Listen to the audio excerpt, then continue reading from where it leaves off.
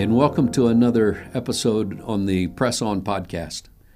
I want today to share with you this week and next week on the topic of the covenant of holiness. I'm going to ask you to do something that you may be unfamiliar with, and that is to go to the book of Leviticus. That's the third book in the Bible, and it is the third book written by Moses from the first five books of the Bible that Moses has written, called the Pentateuch. And the Leviticus is not often a book that we run to for strength and encouragement. We might look at it more from a historical standpoint, but there are many nuggets of truth and divine principles that we need today. And I want to, this week and next, to try to share some of those with you. Now, Leviticus is really like a training manual that God wrote for the children of Israel as they came out of bondage from the land of Egypt. He determined to them that he would be their God and they would be his people. But because of 400 years of bondage, they did not know really how to relate to God. They didn't really know how to live for God. And as they came out of Egypt and they moved into the promised land, Leviticus is the book written. Now, you can tell from the name Leviticus that it was written to the tribe of Levi, and yet it was specifically for the priests that were found within the tribe of Levi. And the book of Leviticus was going to be a guidebook for these priests who were fresh into the priesthood, and God was going to teach them how to fulfill their priestly calling. And that is the call of God upon their life, that they were to be the ones that exercise the ministry of God, share the things of God, reflect the nature of God to the children of Israel. But the book of Leviticus also is a guidebook for every single Israelite. They've been redeemed, but they have now to be taught how to worship God, how to serve, and how to obey God. And this book is written for that purpose. You know, there's a correlation I find even at this point with the book of Leviticus, and we find in John chapter 14, specifically verse 21, Jesus says that whoever has my commandments and keeps them is the one who loves me and is the one to whom I will reveal myself. You see, Jesus was laying out, if you really want to get to know God, then you have to have his law. Or for us, we would say we have to have God's word. And we have to know his word, but then we also have to keep it. It's an equation that requires every part. We have to have his word, we have to study and know it, we have to obey it, and then he says in that course he reveals himself. So that is not only to the Israelites then, but it's also to us today. That's why we really urge you to not be a reader of the Word of God, but to be a student of the Word of God. Now, as we look in this, I want to set the context for this book. And I find there are probably more, but I find three ways of seeing the context of the book of Leviticus. One is that God's people, Israel, were meant to be representatives for God among all the other heathen nations. People groups and peoples in that time period, as they came into the land of Canaan, they were not godly nations. They were ungodly. They knew not the Lord. And Israel was being taught and now trained, if you're going to relate to me, and that's what a covenant is, it's not a contractual binding. A contract says, I'll do my part if you do your part. But God made a covenant that said, I'll do my part and you do your part, but if you fail in your part, I will still cover my side of the covenant, because God is a covenant God. Again, he says, I will be your God. And as that statement is found in who he is, he has to do what he is and who he is. So the covenant is bringing people into relationship. God is telling the Israelites, I'm giving you laws by which to live in order that you can truly be covenant people. And in doing so, those heathen nations will see. And now that's not far from where we live today, people. All of us who call on the name of the Lord, every one of us that are true believers, we can't have our religion to ourselves. A relationship with Christ carries a responsibility to be his representative. And as a representative, you are on the clock 24/7, 365. And we have to live according to the commandments of God in order to fulfill our covenant relationship, but also to fulfill our responsibility as representatives. This is the first context. God wanted His people to be a witness and a testimony of who He really is, or what He's truly like to the other nations. Secondly, God allowed for people to be individuals. He allowed them to express themselves through their callings, through their giftings, through their personalities. But He never allowed individualism to exceed that of nationalism. What do we mean? It's that in the Old Testament, the Israelites had a corporate identity. It was like a national solidarity, that we are all Israel, not just as a nation, but every individual Israelite carried the weight of the nation. And as individuals go, so goes the nation. And again, I'm applying it to today, that how does our nation look today? And I fear that it does not look the way that God wanted it to look like. And many of us are complaining, many of us are pointing out faults and problems we have, and they're abundant. But let's reflect on this. Are every one of us, as true believers of Christ today, here specifically in America, are we fulfilling our godly responsibilities to live as true representatives of God, to accurately reflect Him to a nation and represent Him to a nation? And have we allowed individualism to override nationalism? God did not allow that with the Israelites. You remember in Joshua chapter 7, where Achan was found to have stolen some treasures, and if you read in verse 1, it says that the Lord's anger burned against who? Achan? No, against all of Israel. Because our righteousness as an individual reflects God, and it brings a righteousness to the nation. Here the same way. Achan disobeyed, Achan sinned, and his sin negatively affected the whole nation. I think this is often misunderstood. In fact, I think that in our day, we often do not want to hear this, that we are individually responsible for the course of a nation. Someone has said that as the church goes, so goes the nation. And this was true in their time, it's true in our time. The third item of context that I would say the book of Leviticus is in is simply that of covenant. That's why I've entitled this The Covenant of Holiness. The covenant was what God made with Israel, and He chose them specifically, not because they were mighty or because they were the greatest or because they were the largest, really for no other reason than He set His affection upon them. And He called them out of darkness and into light. We are a royal priesthood. We're a holy nation, and we are to proclaim the praises of God to the world. The covenant of holiness is a covenant that God makes with them, He makes with us, and we make with Him. And it is a purposeful covenant, and it is meant to be a witness to all the world, and it is to impact the nation.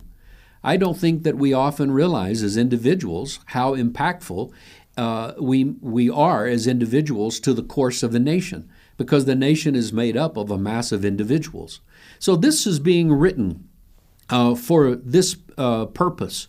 So we'll start our flyover, our 30,000-foot view of Leviticus. So in chapters 1 through 7, now obviously we don't have time on a 20-minute podcast to read all of that, although I think that would be 20 minutes well spent if we did. I'd encourage you to go back and read it. And again, while Leviticus maybe is not the top book that you would think to go to, if you will look at the first 7 chapters after we've looked at today's sharing, perhaps it will invigorate you to see some things there that can be of benefit. But in chapters 1 through 7, there are 7 offerings that are made. like grain offerings and sin offerings. And these are offerings that are a worthy study in themselves, but I simply want to say that these offerings were sacrifices and offerings that God was telling Israel that they needed to make. And in doing so, it wasn't all about obedience. It was also about, by doing the things that God said, He would reveal Himself to them, and they then would be able to see this God who was unseen. They would be able to see His nature. They would be able to understand His ways by doing what He said. Now, this correlates with us in the New Testament, where we have what we would call spiritual disciplines.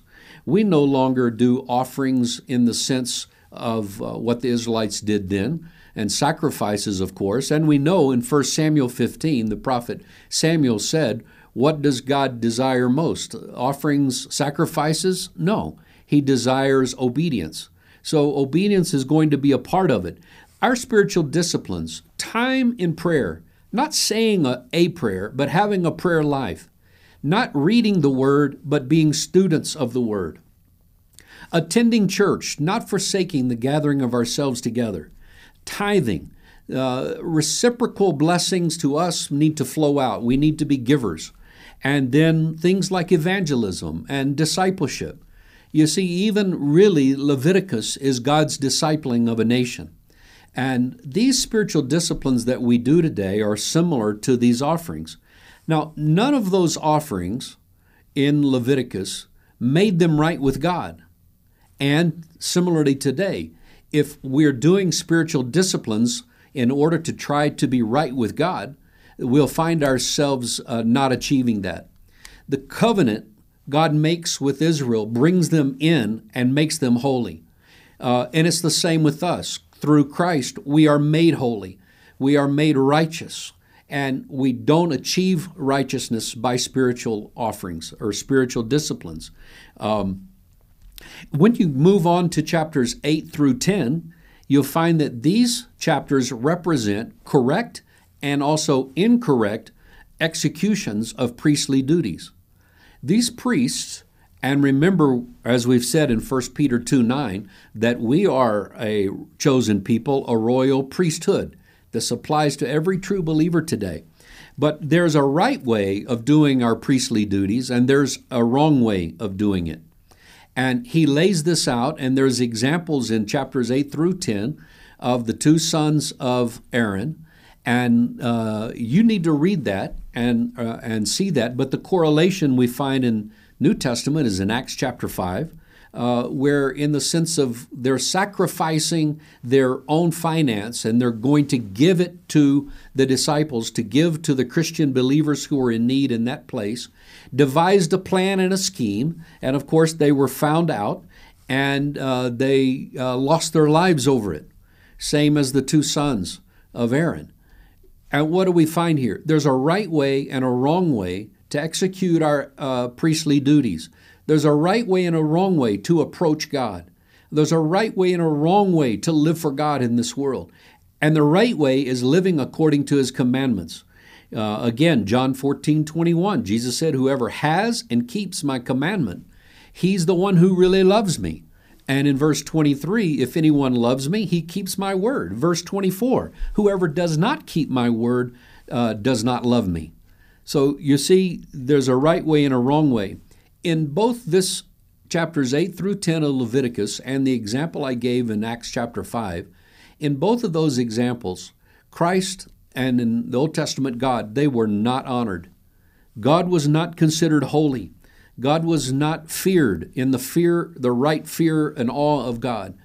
They felt like they had room to move. They could do things what they felt was best, and really they became a law unto themselves. This was not permitted. So in chapters 11 through chapter 22, God gives a series of laws that are to promote holy living. And those laws are laid out for each one of the Israelites to be able to know through the priestly teachings, and they were to adhere to those. That is the same in the New Testament, where there are multiple commands, 263 commands of Jesus in the New Testament. And those commands that we have from Christ are the same spirit that God gave the laws to Israel. It was to teach them to obey. It was to not to make them righteous, but to be the fruit of their righteousness. And the same for us today. We need the commandments of God. Jesus said in Matthew chapter 18, verses 18 through Matthew 28, verses 18 through 20, what we would call the Great Commission, is to go into all the world and preach the gospel, baptizing them in the name of the Father, the Son, and the Holy Spirit, and to teach them all things that I have commanded you. So these commands were given for people to realize that God is holy, and the holy laws reflected His holiness. And when we keep those laws, then we are not only living out our holiness, but we continue to be a witness and an influence upon those around us and really collectively as a nation. Again, remember in the New Testament where a little leaven leavens the whole lump, that's used in a negative context, but in a positive context, the principle is the same. So we have this then culminating a call to holiness. So in 1 Peter chapter 1, verse 15, Peter writes, "As He who called you is holy, be holy in all you do." And people say, well, how can I be that way? God knows that I'm not bent that way, that I'm just a man, or I'm just a human. But you see, we can't keep making these excuses. We have to know that the call to holiness is one, a call to holiness to come into God's presence. Sin cannot enter into God's presence. Only He's holy. Now, we're made holy through the righteousness of Christ, but we're to be holy in all we do. It's in character and it's in conduct. It's to have a relationship with God, and it's to be representatives to the world. And in 1 Timothy chapter 6, verse 3, Paul writes to young Timothy that even though some will contradict our teachings, the teachings we have, these New Testament teachings, are the wholesome teachings of the Lord Jesus Christ. In other words, wholesome means they're the holy, they're the complete, perfect will of God in written form for us. So my friends, I want to encourage you today, as we've done this flyover on the first part of this podcast, that as we reflect on this covenant, as we reflect on God's holiness, God is discipling Israel, and Christ today is discipling us. And in fact, we are to in turn go and disciple others. And our discipling isn't by the letter of the law, but the spirit of the law. And that is, we come with the law of Christ. And these are wholesome, perfect, holy laws. And I want to encourage you, how are you doing today in your relationship with Christ? Are you seeing God as holy? Are you reverencing Him?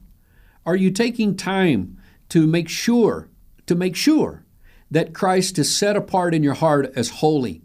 You remember the old prophet, I believe it was Jeremiah, that God said to them as a charge against the nation, "You have forgotten me days without number, and you have made me altogether common." Well, God is not common. God is not man. He is high and lifted up, and His train filled the temple, and we are the temple of God today, and His presence is filling us. So how are you doing? I want to encourage you, go to the Word, go into prayer, go and hear what the Lord is saying. Read His holy laws, and let's be holy in all that we say and do. And if you have fallen short, today is a day where you can breathe a true prayer from your heart. Father, forgive me, for I've sinned. I've not committed you as holy, even before my eyes. I failed in my representing you. You know, where you go and what you do says a lot, not only about you, but in essence, it is saying what is really true about God. And you're either rightly reflecting Him or not. And the call to the priest and to the people of Israel coming out of Egypt is the same for us having come out of the world. God has brought us into His marvelous light, and now we're to live as light bearers. And this covenant of holiness is something that we need to reflect upon. So my prayer is that you'll have time to do that at home, maybe as you travel in your car today. My prayer is that you would set the Lord as holy in your heart, Call upon Him, research His laws, and by His grace, continue to reflect His holiness to those around you. So until next time, God bless you.